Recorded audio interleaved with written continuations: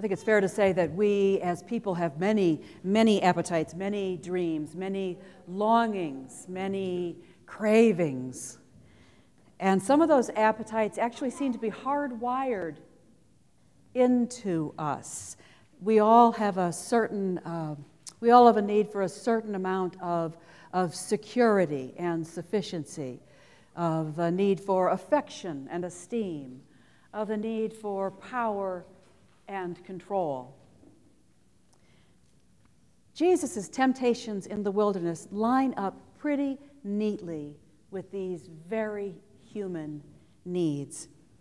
Turn stones into bread and you will not be hungry. You will have food security with a sufficiency as limitless as there are stones in the desert. Worship me, the devil purrs, and you will have power and authority over all the kingdoms of the world.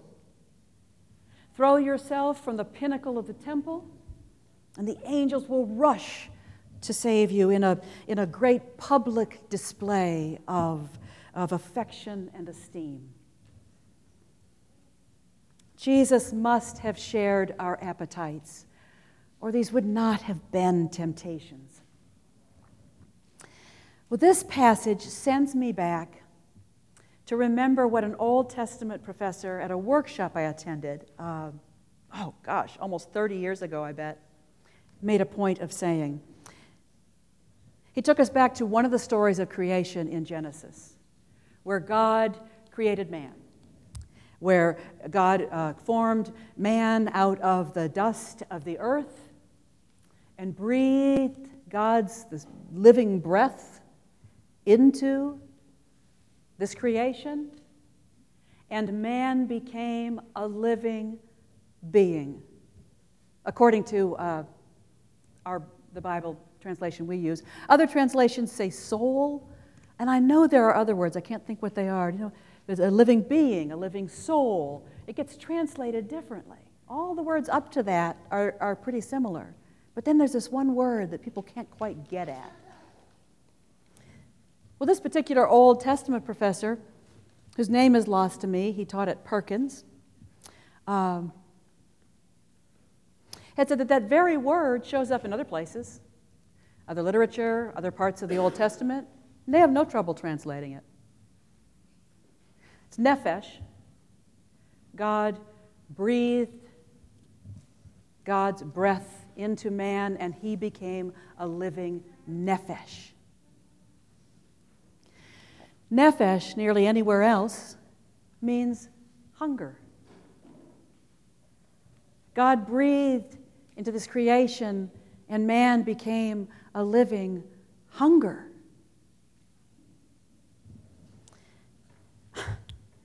Somehow, I think the reason it sticks with me, that makes so much sense to me. It makes so much sense to me that God would create us as living creatures, breathing creatures with hunger at our very core, with a certain emptiness at the center of our being, a certain longing and desire. Hungry, yes, for sufficient bread and meat, for security and for affection and esteem and for power and control, but hungry for God. Blaise Pascal said something similar when he described, and you've probably heard this before, described the God-shaped hole at the center of our being, which cannot be filled by anything but God, and that God revealed to us in Christ. A God-shaped hole at the center of our being. But of course, we exaggerate our needs, don't we? We exaggerate our needs, and we throw all kinds of things into that God-shaped hole. All of our compulsions and addictions. We eat too much, we drink too much. We leave it to others to decide whether we are beautiful or funny or smart or lovable.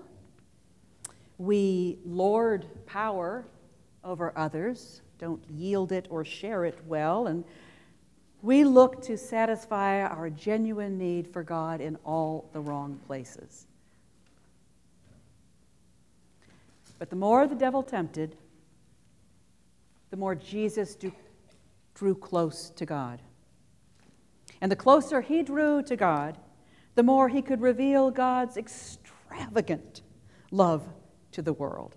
And the more he could share in God's generous and generative power.